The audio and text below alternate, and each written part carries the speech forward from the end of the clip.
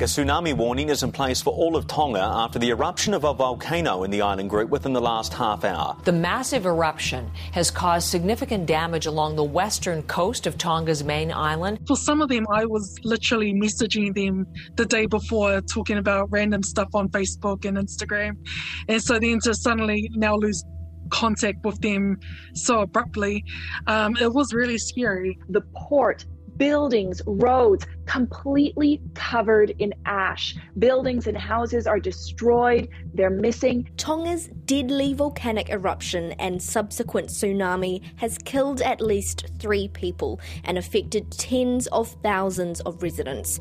The eruption has been reported as the world's largest in 30 years, sending sonic shockwaves to neighbouring countries and also causing a communication blackout. The eruption was so big it severed Tonga's only fibre optic cable which connects the country to the world. Communications remained largely cut off, and that's meant a sleepless night for Tongans in New Zealand, desperate for news of loved ones. Kia ora, I'm Jessie Chang, and today on The Detail, how precarious are underwater internet cables? Tonga is one of the most risky countries in the world, I think, behind Vanuatu, that they're subject to cyclones, earthquakes, volcanic eruptions. And is it time to look at other communications options?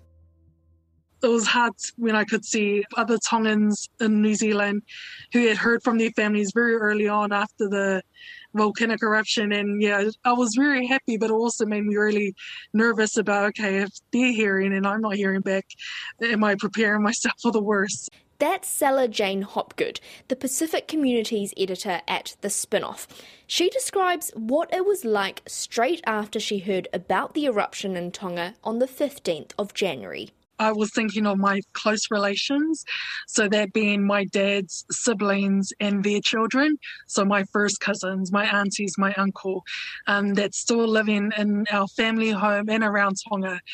Thankfully, my mum and her siblings are all scattered around the world, so they're not actually in Tonga, but my mum does have her first cousins, so who are very close with us, who are still in Tonga. So yeah, my thoughts were immediately thinking of them and hoping they were okay. And how close are some of your relatives to the actual eruption? Well, most of them are in town, so in Nuku'alofa itself, mainly in Kolomotua, which is also near Nuku'alofa, very close to town.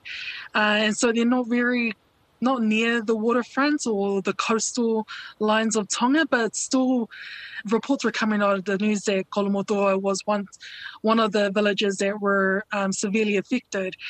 But later on, I've thankfully heard back from my family in Kolomotua, and they're all safe and sound there.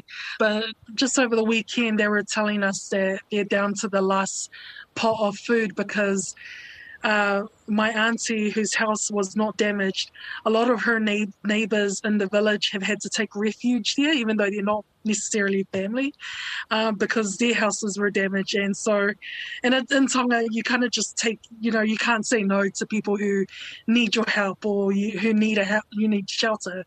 So my auntie is now taken on not just our own family, which is quite a big family. Like my dad has 12 siblings, so, but she's also taken on other families. There's close to 60 people staying in the one house.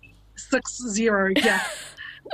They're just coming and going in her house, getting lunch, getting dinner because they have nowhere else to go or no food in their own houses, and a lot of the rooms are damaged or the kitchen is not usable. And then there's the ash. Their front yard and the roofs of their houses, everything is covered in ashes. The cars that were parked outside.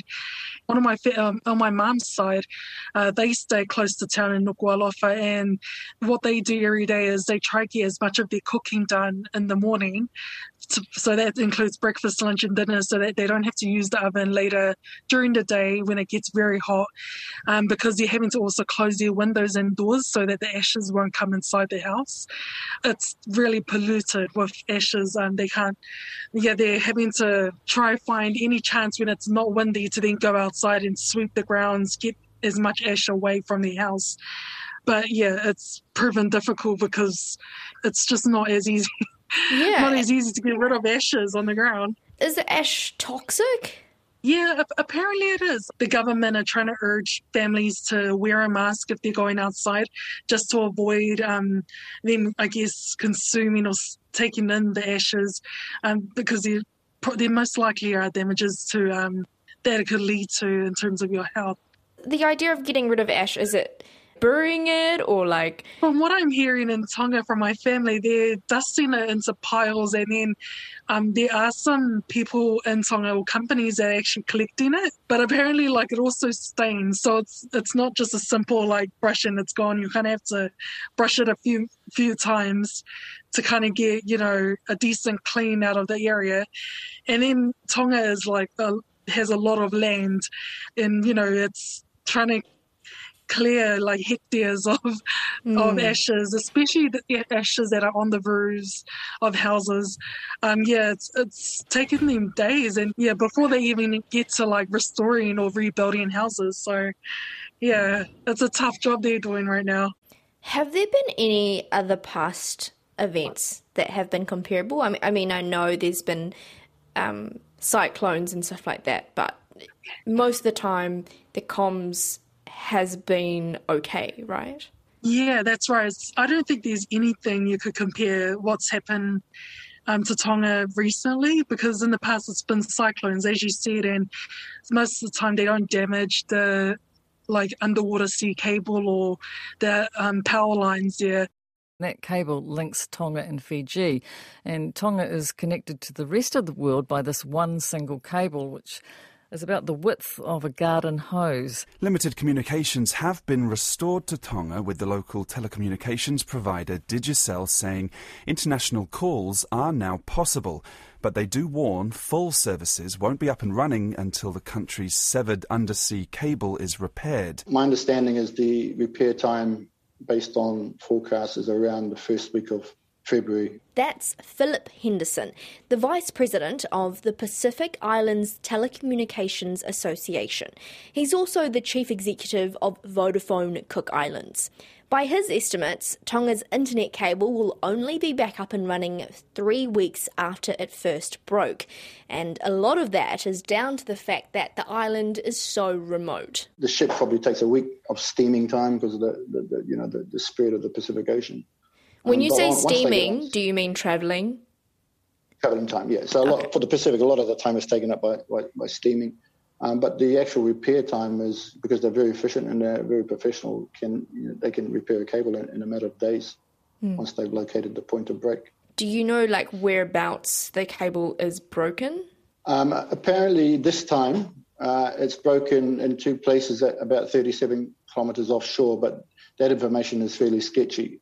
It will be confirmed once the cable repair ship arrives on site and does a proper survey of where the break is.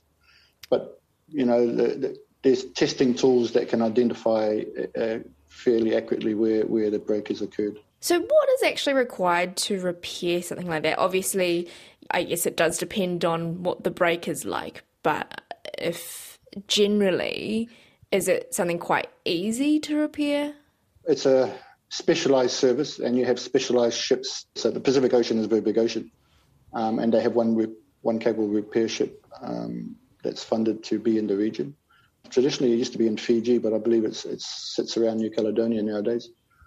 They would locate it, and they would haul it up and conduct the repair on the boat. Typically, everything is shut down, and the repairs are effective on a dead cable. And once that's repaired, then they light up the cable again and drop the cable down onto the ocean bed and test it, and then and put it back into service. Because with these cables, they're not like bolted down or anything like that. That's kind of just lying on the ocean floor. That's correct. At the depths they are. They're laid on a surveyed route, which ensures that they're not across trenches and the like to stress them. So first part of a cable laying project is to survey the ocean floor and then design the route along the most preferred route, safest route, and easiest to access if you do have a cable break. But typically, cables are broken closer to shore.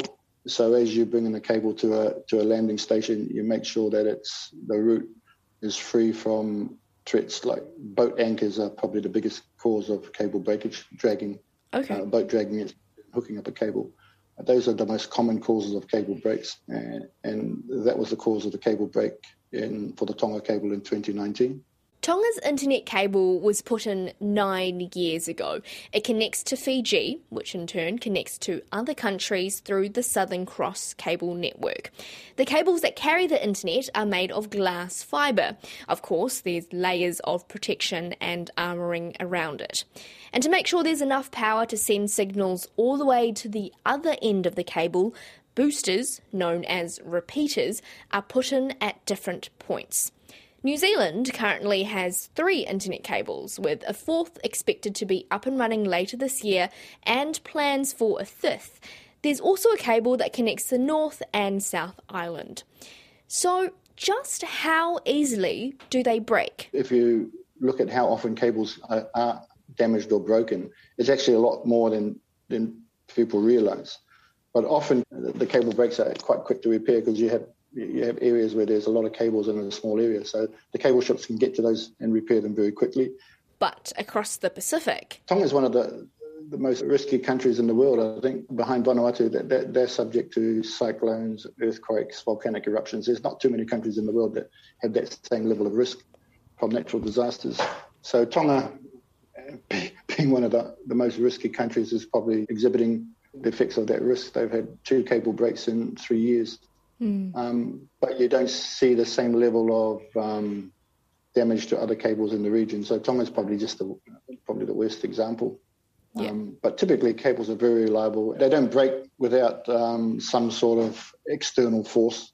That sometimes the electronics and the repeaters along the cable route might fail, and the ships can go in and pull them up and replace them. But cables are normally very secure. So do you think internet cables are the best way of getting internet to the Pacific region? They are long-term the most cost-effective, and it gives you the maximum capacity and the most reliability. But cables do get broken, as we've seen in Tonga, and across the Pacific, the cost of building is on a per capita basis exorbitant. So a rule of thumb is about $20,000 US per kilometre. And in the Pacific, every cable is a long cable. So what about satellites? Definitely satellites have been an option for many years, and where cables have not been economic, given the size of the population or the demand, satellites are a very viable option. They're also a very, very viable option as a cable redundancy if you don't have a second cable. Can you just explain to me what a redundancy cable, what exactly that means? Okay, so quite often you'd have a redundant route, so you'd have a cable coming in at a specific point, and the most risky part of the cable is the cable that's approaching land. So you would build another cable that will connect onto the island at another point. Okay. So you have this spacing between the 2 cables. So if one cable gets damaged by an anchor or a seismic event like Tonga's had, the plan is that the second cable may not have the same problem. So many of the Pacific Island countries where they have a single cable and a single point of failure do carry satellite redundancy. In the Cooks, we do the same. We have a third of our international connectivity is backed up by satellite. So if we have a cable break on our Manatua cable, we won't have the same level of blackout that we've seen from Tonga. We can actually pick up a lot of the cable traffic on our satellite backup service. Are satellites more expensive? There's been a lot of development in satellite technology in the last 5 years, and you've got a lot of the big players in global commerce playing in space. You've got Elon Musk, Bezos on Amazon, or there's a lot of technology R&D and investment being applied in satellite and space. So the technology has jumped in leaps and bounds over the last few years. And the cost per megabyte is coming down quite drastically. So you're seeing satellites now competing in terms of pricing very close to what you can get capacity on cables for. Right. So do you think that might be the future? No, I still believe submarine cables are the future. They're the most reliable, but satellite still has a lot to play in the Pacific, particularly because satellite is a point-to-multipoint technology.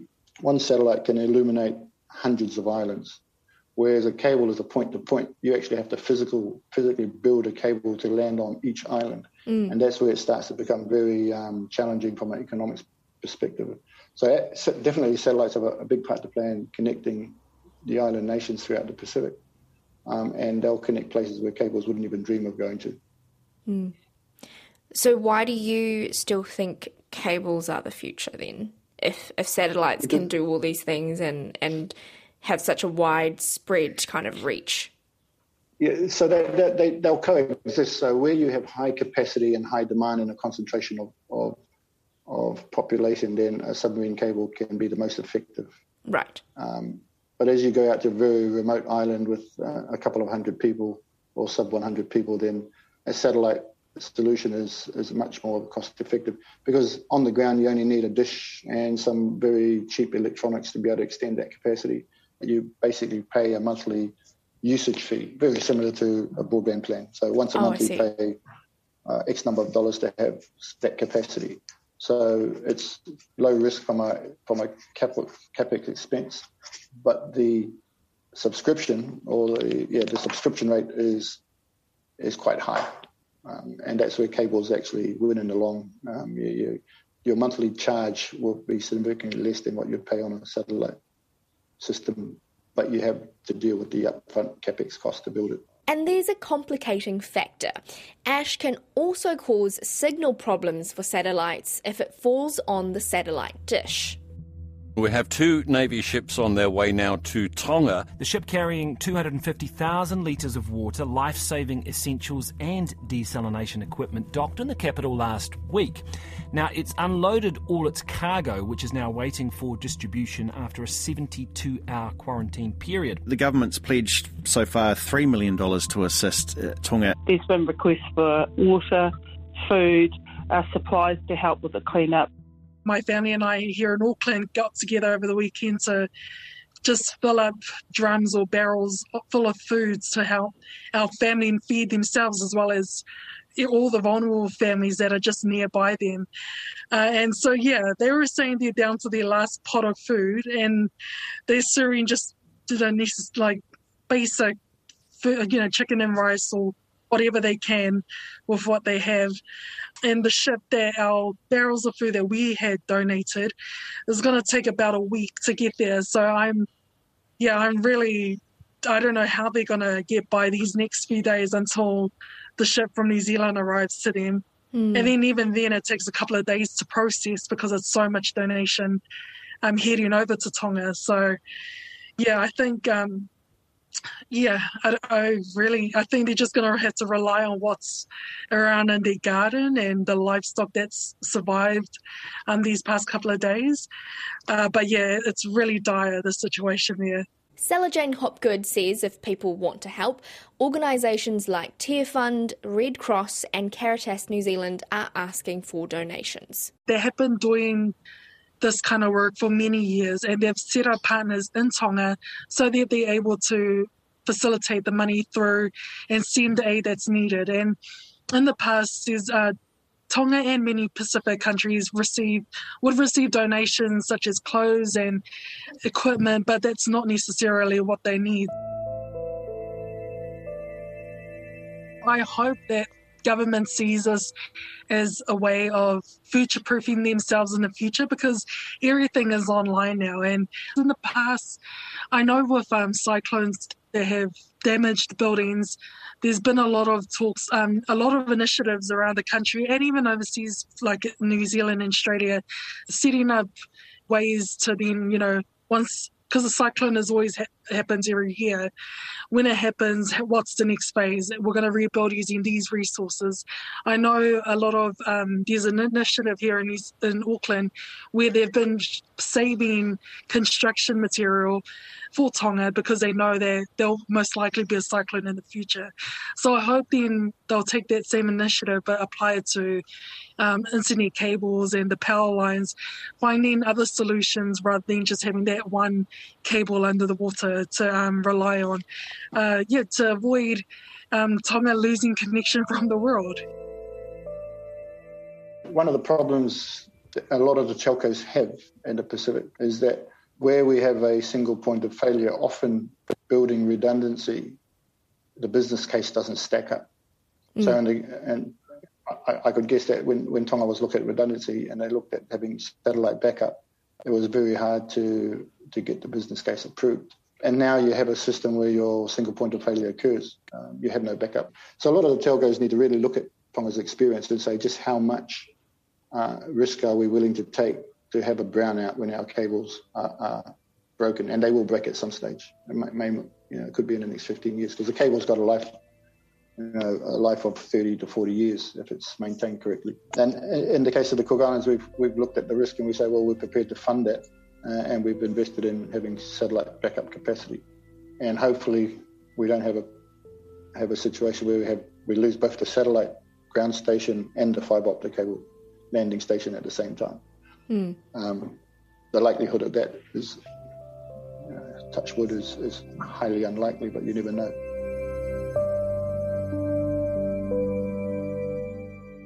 That's it for today. I'm Jessie Chang. The Detail is public interest journalism funded through New Zealand On Air and is a joint Newsroom and RNZ production. You can download us free to your mobile phone every weekday on any podcast platform. Adrian Holley engineered this episode, Alexia Russell produced it, and thanks to Sella Jane Hopgood and Philip Henderson. Mā te wā.